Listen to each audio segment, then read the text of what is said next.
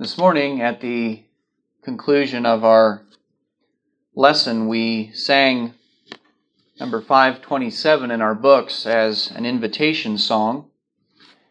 And I don't know if Matt was prophesying or what he was doing, but he led that song, and I thought, well, how perfect, because I had planned on looking at the words of that song to start off our lesson tonight. The title of that song is Let the Lower Lights Be Burning, and it uses the idea or the image of a lighthouse to talk about our responsibility as the church to be shining the light of truth to the world around us and allowing those that are lost to be able to see the way home. The song reads, "Brightly beams our Father's mercy from His lighthouse evermore. But to us He gives the keeping of the lights along the shore. Dark the night of sin has settled. Loud the angry billows roar. Eager eyes are watching and longing for the lights along the shore. Trim your feeble lamp, my brother. Some poor sailor who is tempest-tossed, trying now to make the harbor in the darkness, may be lost." The chorus is, "Let the lower lights be burning. Send a gleam across the wave. Some poor, struggling, fainting seaman you may rescue, you may save." We're going to talk about the church tonight. We're going to talk about our responsibility as the church to be shining the light, as we have already made note of, and as we noticed the hymn here, as it so fitly expresses that sentiment. And I want us to think about that mission as the church, and we're going to think about some ways that we can fail that mission. And the reason that we want to do that is so that we can avoid doing the wrong things, things that will not make us successful, and in fact do those things that will be pleasing to God and that will allow us to be saving the souls of the lost round about us. The mission of the church, there are various passages that we might go to as we think about defining what that is. I'd like us to first come to 1 Timothy chapter 1 and look at a verse here where the Apostle Paul is writing and expressing his humility. He says, "This is a faithful saying and worthy of all acceptance, that Christ Jesus came into the world to save sinners." He says, "of whom I am chief." And so as we think about the mission of Christ, we know that He came, obviously, to be a sacrifice for us, to pay the penalty of sin on our behalf, so that we might, through His innocence and perfection, be able to be cleansed and have hope. And so as we think about the purpose of His kingdom that He established when He came, the church, His body, we see that it is one and the same. He came into this world to save sinners, and we must be concerned with that mission ourselves. Back here a few pages in the book of Ephesians,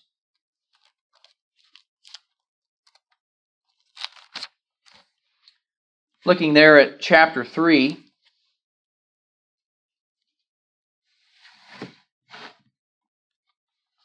start reading with me there in verse 8. Paul again writing says, "To me, who am less than the least of all the saints," again we see Paul's humility. He says, "This grace was given that I should preach among the Gentiles the unsearchable riches of Christ, and to make all see what is the fellowship of the mystery, which from the beginning of the ages has been hidden in God, who created all things through Jesus Christ. To the intent, he says, that now the manifold wisdom of God might be made known, notice, by the church, to the principalities and powers in the heavenly places, according to the eternal purpose which he accomplished in Christ Jesus our Lord, in whom we have boldness and access with confidence through faith in him. And so here again we see the church is mentioned, and we see the purpose of the church explained, the mission of the church. This wisdom of God, the plan of God, the plan of salvation as we refer to it as so often, is meant to be made known to the world around by the church, as he says there in verse 10. In 1 Peter chapter 2 and verse 9, we read there that we are, as the church, as Christians, a chosen generation, a royal priesthood, a holy nation, his own special people, he says, that we may, notice, proclaim the praises of him who called us out of darkness and into his marvelous light. So here again we see emphasized what we as Christians are to be involved with. Again, we see it all matches up. We are to be concerned with the truth and with shining that light to those around us, proclaiming his praises. Back here in the book of Colossians, in first chapter there, as we think about what he has done for us, again, we've already noticed some of that in what we've read.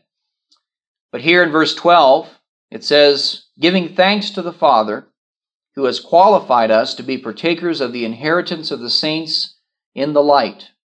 He has delivered us from the power of darkness, and he has conveyed us into the kingdom of the Son of his love, in whom we have redemption through his blood, the forgiveness of our sins.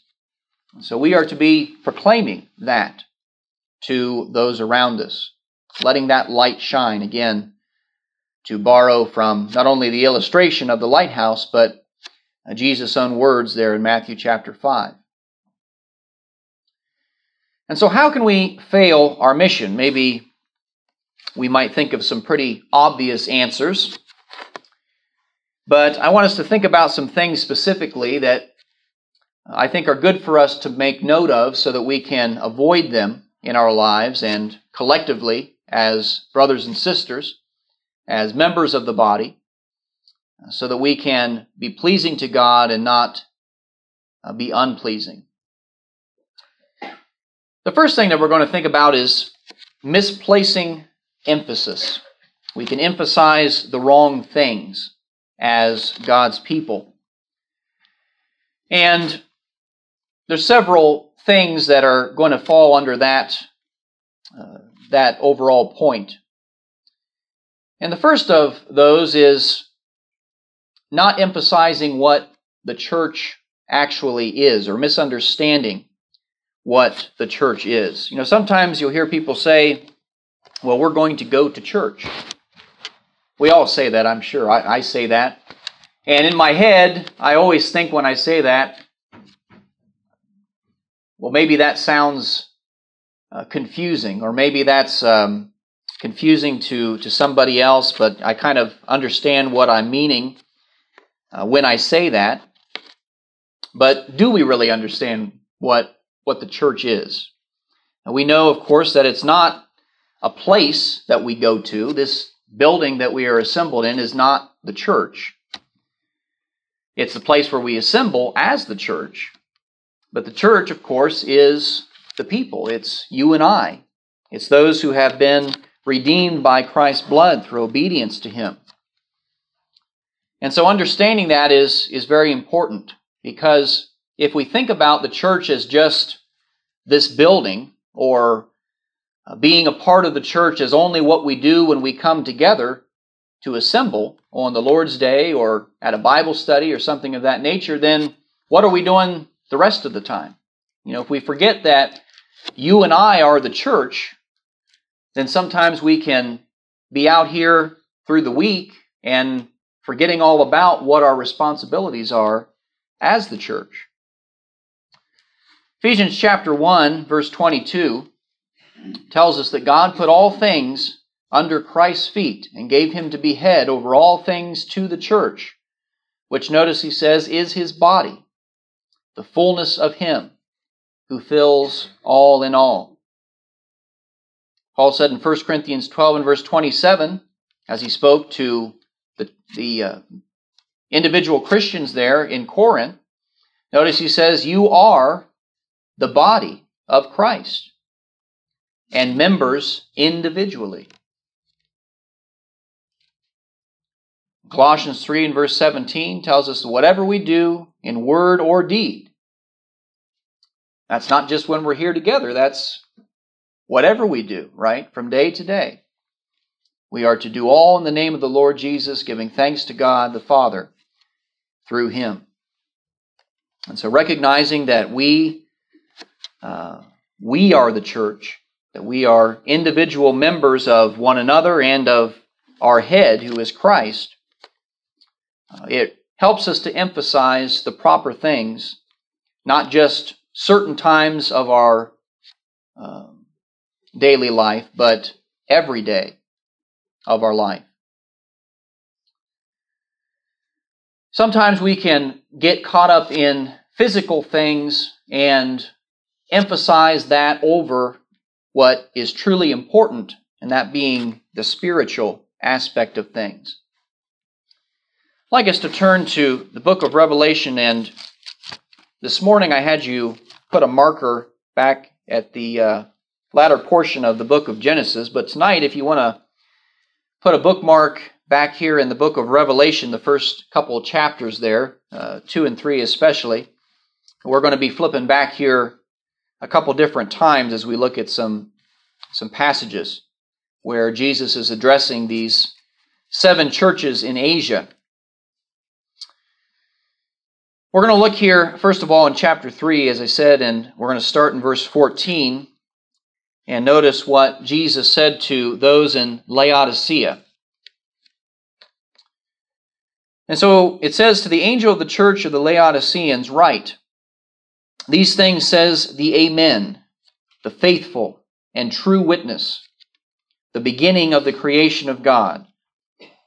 I know your works, he says, that you are neither cold nor hot. I could wish that you were cold or hot. And so then, because you are lukewarm and neither cold nor hot, I will vomit you out of my mouth. The idea there is, we know that most foods are meant to be consumed either when they're hot or when they're cold, right? Some things you wouldn't want ice cream when it's hot. That defeats the purpose. And so that's what he's saying here. You're supposed to be a certain way, but you've lost your temperature. You're not at the right temperature. And so you are not pleasing. And so I'm going to spew you out of my mouth. He uses that illustration. And he goes on and says in verse 17, because you say, notice, I am rich, I have become wealthy and have need of nothing. You do not know that you are wretched and miserable and poor and blind and naked. And so he says, I counsel you to buy from me gold, refined in the fire, that you may be rich. Not rich in these physical things that they were focused on, but this is a spiritual richness that he's talking about. He says, white garments that you may be clothed, that the shame of your nakedness may not be revealed, that you would anoint your eyes with eye salve and be able to see. He says in verse 19, as many as I love, I rebuke and chasten, therefore be zealous and repent. And so we see these individuals here who were so consumed with the spiritual, or the physical rather, that they had lost sight of what was most important. And Jesus was not pleased with them and identifies their spiritual poverty.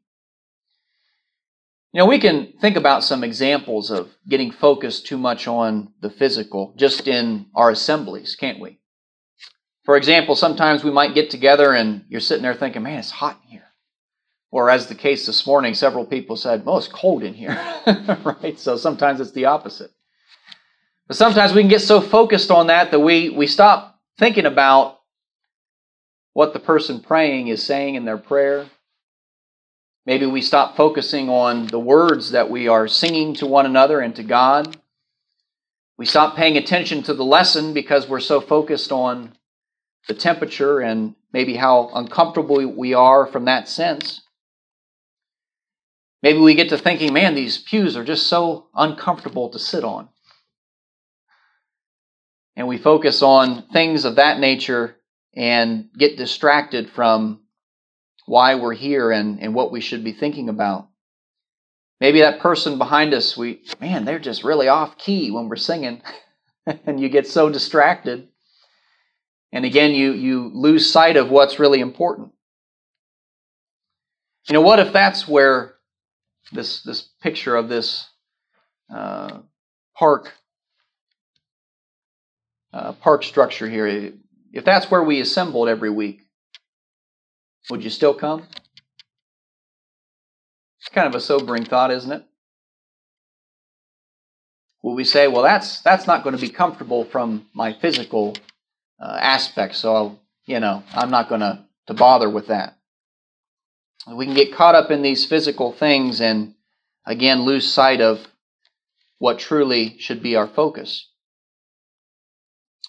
In Matthew 13 and verse 22, Jesus makes the point here as he's talking about, again, the parable of the sower. We know that this application goes beyond, of course, our assemblies. We can be distracted just in our daily lives from what is really most important. Jesus said that he who receives seed among the thorns is he who hears the word, and then the cares of this world and the deceitfulness of riches, they choke the word. And the person becomes unfruitful. And so sometimes, again, we can get so caught up in these things of the world, these physical things, and we can lose sight of, again, that mission to be shining the light. We know that we can't, of course, serve both things. We have to pick where our emphasis is going to lie. Jesus made that plain. Matthew 6 and verse 24, he says, no one can serve two masters. Either he will hate the one and love the other, or else he will be loyal to the one and despise the other. You cannot serve both God and mammon. That word kind of designates riches or earthly things.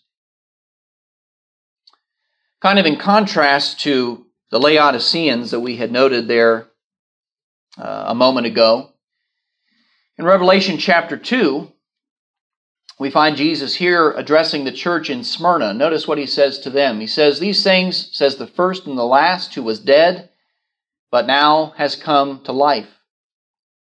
I know your works, your tribulation. Notice he says, I know your poverty. These people were not well off physically.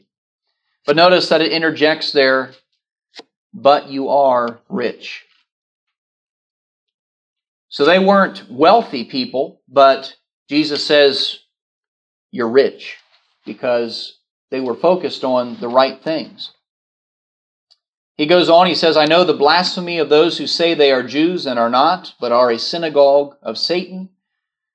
He says, do not fear any of those things which you're about to suffer. Indeed, the devil is about to throw some of you into prison, that you may be tested, that you will have tribulation for 10 days. But he says, be faithful unto death, and I will give you the crown of life. And so we need to make sure that we are focused on the spiritual and not caught up and consumed with physical things. Partiality is another way that we can emphasize the wrong thing. We can, as we think about those that we would be shining the light to, sometimes we can let our biases or maybe past experiences that have been bad with a certain, maybe we say type of person, maybe somebody who was poor versus wealthy, or somebody that's from this region of the world versus another. and we let those experiences or what we've heard about certain people cause us to maybe not shine the light to this person as we would to another. And God certainly doesn't want us to be of that mind. In 1 Timothy 2, the first 4 verses there, it says, "Therefore I exhort, first of all, that supplications and prayers and intercessions and giving of thanks be made, notice, for all men, for kings, for those that are in authority, that we may lead a quiet and peaceable life in all godliness and reverence, for this is good and acceptable in the sight of God our Savior." Notice, who desires all men to be saved and to come to the knowledge of the truth. In Acts chapter 10, we know that chapter is significant because for the first time, a household of the Gentiles was converted to Jesus Christ. The gospel was preached to them, and as Peter is speaking there on that occasion, we find in verse 34 that he opened his mouth and said, "In truth I perceive that God shows no partiality, but in every nation, whoever fears him and works righteousness is accepted by him." And so this gospel is for all, not just a select few. It wasn't all that long ago that we had noted what James wrote in the 2nd chapter there, starting in verse 1, where he says, "My brethren, do not hold the faith of our Lord Jesus Christ, the Lord of glory, with partiality. For if there should come into your assembly a man with gold rings and fine apparel, and there should also come in a poor man in filthy clothes, and you pay attention to the one wearing the fine clothes and say, 'Well, you can sit here in this good place.' But then to the poor man you tell him, 'Well, you stand there,' or 'You can sit here at my footstool.' Have you not shown partiality among yourselves and become judges with evil thoughts?" He says, "Brethren, has God not chosen the poor of this world to be rich in faith and heirs of the kingdom which he promised to those who love him?" But he says, "You've dishonored the poor man. Do not the rich oppress you and drag you into the courts? Do they not blaspheme that noble name by which you're called? If you really fulfill the royal law according to the Scripture, 'You shall love your neighbor as yourself,' you do well." But he says, if you show partiality, you commit sin, and you are convicted by the law as transgressors. What if we had the opportunity to preach the gospel or talk about spiritual things with this lady here? She looks like the kind of person we're probably used to seeing around town, right? Or maybe this guy here, he looks pretty normal, or what we would consider to be normal for Worcester, Ohio, right? What about this guy, though? And he looks a little bit different than most of us, doesn't he? Looks like he lives somewhere far away in a different country. Will we be as willing to shine the light to him? Or will we say, well, maybe we need to avoid that person? Or maybe they look like this lady here. Or maybe we come across somebody who looks like that. And we think, well, there's no way that guy's going to be interested in what I have to say about Jesus, right? Or what about somebody that looks like that? You know, around town here, we have some folks that are homeless, that live pretty much on the streets. How do we treat those people? You know, I've seen some pretty nasty things from people towards such individuals. We need to be as kind and loving to them as we would anyone else.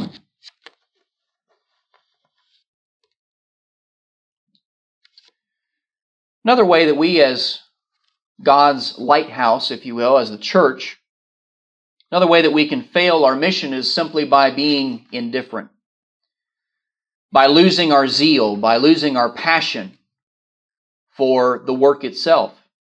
When we get complacent and we get to a point where maybe we think, well, yeah, we have this mission and we have things that we should be doing, but, you know, we've got these other people that pretty much take care of that. Devin preaches the sermons, and we have these men appointed as deacons, and of course Jim and Eldred are serving the congregation as elders, and they pretty much handle all that stuff. So we can just kind of slack off maybe. We show up and we participate in the assemblies and these kinds of things, but beyond that, they've got that handled, and so we kind of maybe become a little indifferent about the work and the fact that we are all individually expected to be zealous for shining this light.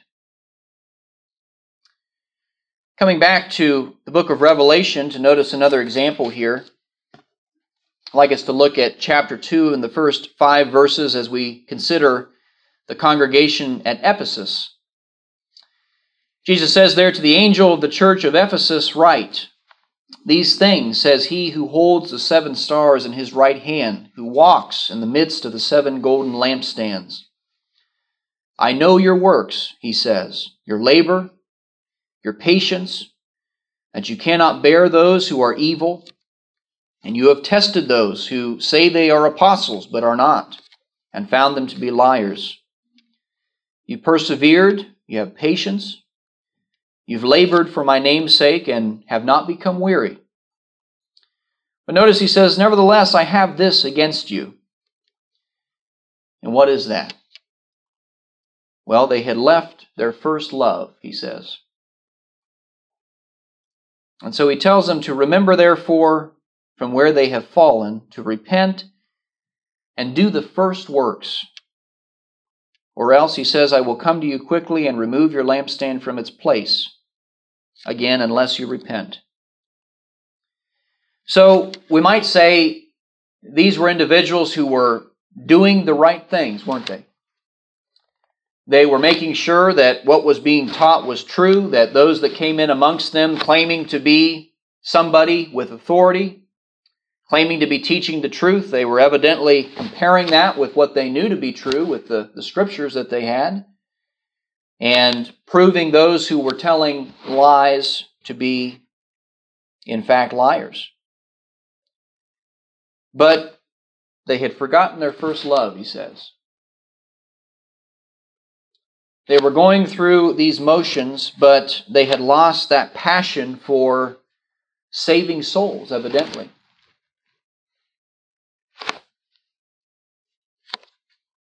First Thessalonians chapter 1, verse 2, Paul, as he wrote to those in Thessalonica, said, "We give thanks to God always for you, making mention of you in our prayers, remembering without ceasing your work of faith."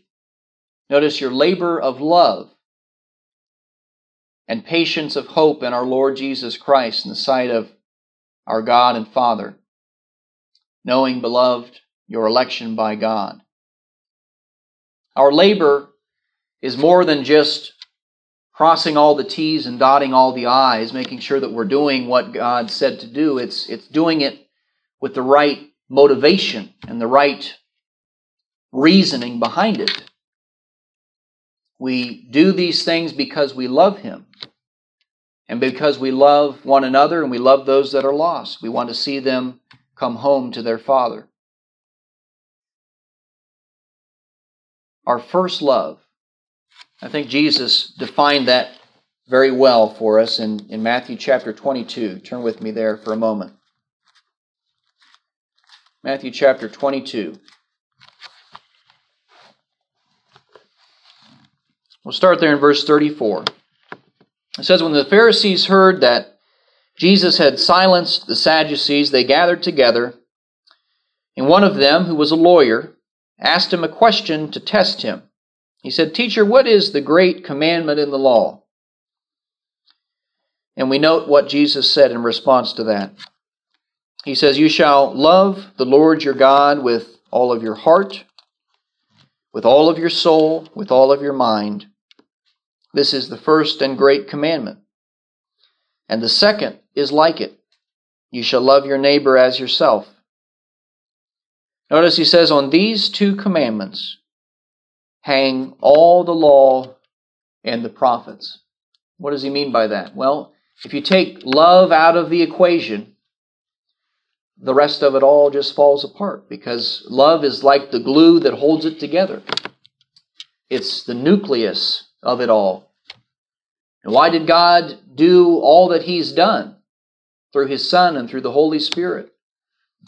Down through the ages. Why has He set in motion this plan to redeem us? Well, because He loves us. That's the driving force behind it all. And if it's not our driving force, if we're just going through those motions and we aren't really doing it because we're passionate about our love for God and our love for each other and the lost, then we've lost sight of what it's all about. 2 Peter 3 and verse 9, Peter reminds us there that the Lord is not slack concerning His promise, that promise of bringing an end to His physical creation, as is described in that chapter. But He is long-suffering towards us. He's not willing that any should perish, but that all should come to repentance.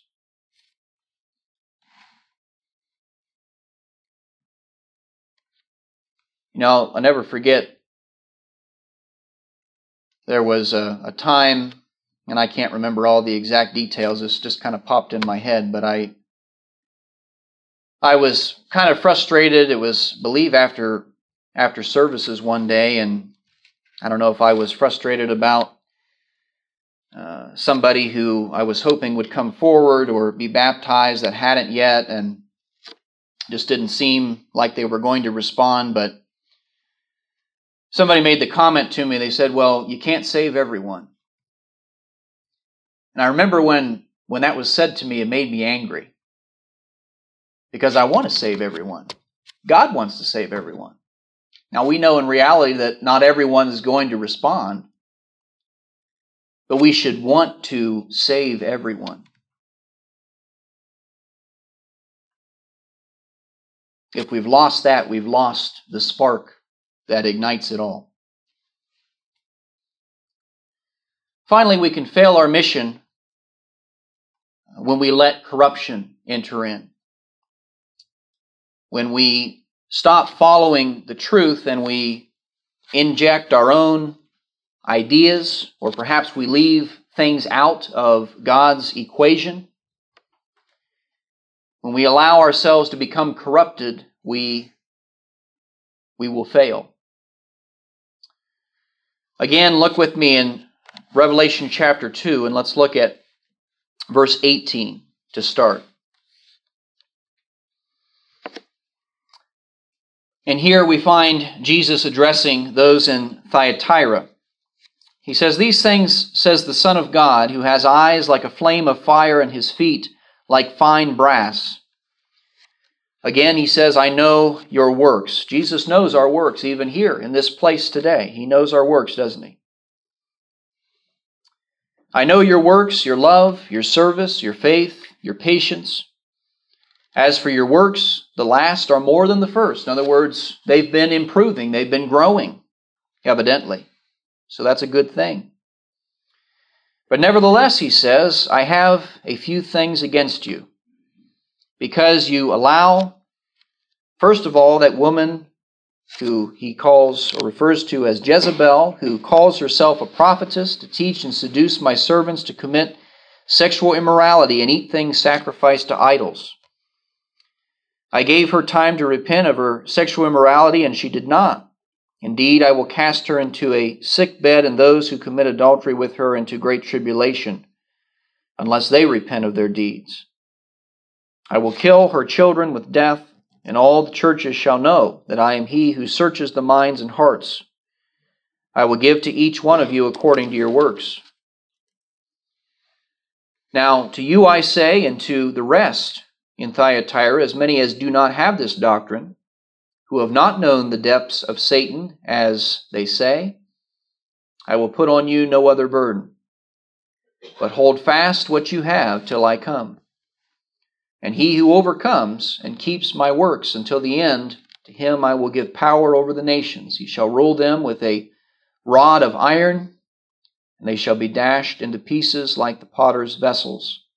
As I have also received from my Father, I will give him the morning star.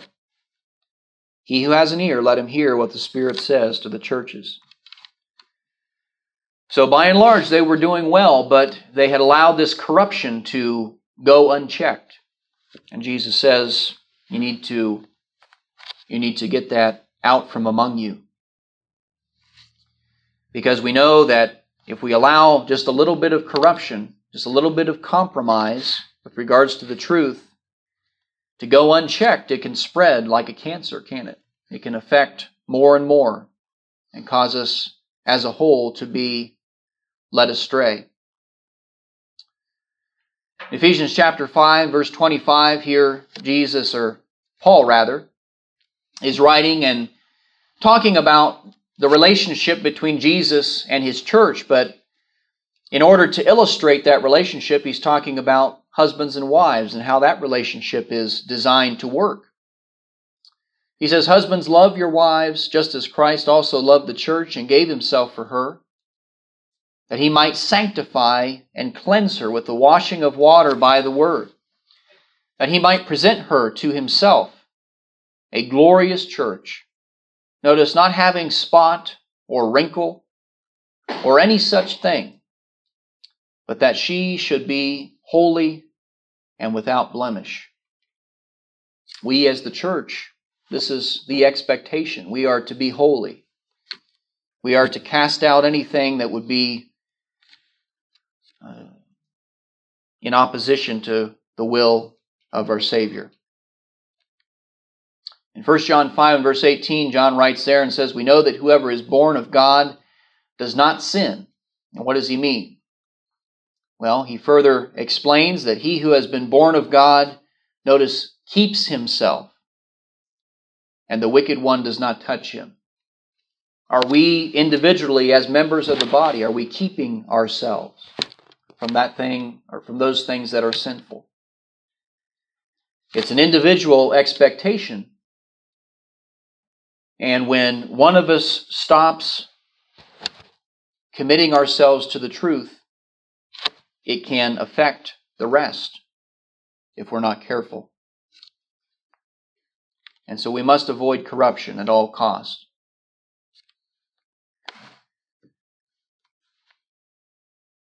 I hope that as we've studied these things tonight and thought about our responsibility as a congregation of the Lord's people, that we will all be emboldened to shine our lights ever brighter and to make sure that we are being zealous from day to day with those around about us, that we will strive to reach those who are lost and bring them to He who can cleanse them of their sins and give them hope of eternal life. Psalm 116 and verse 12, the question is asked there by the psalmist, what shall I render to the Lord for all His benefits toward me? I think that's a very good question for us all to think about from day to day. What shall I render to the Lord for all that He has done for me? Well, we owe Him our lives. We owe Him our all. And when we all have that mentality, then collectively as His people, we are going to be successful in glorifying Him through carrying out the mission He has called us to. Tonight, if there's anyone here who is in need in some way, whether you need to put on Christ in baptism, whether you need the prayers of the congregation regarding perhaps a sin in your life that you need to repent of, or some other struggle that you're having with different things, we would love to assist you tonight. Our brother has selected a song of invitation, and as we sing that song now together, if there's anyone here who has a need, please make that known by coming up to the front.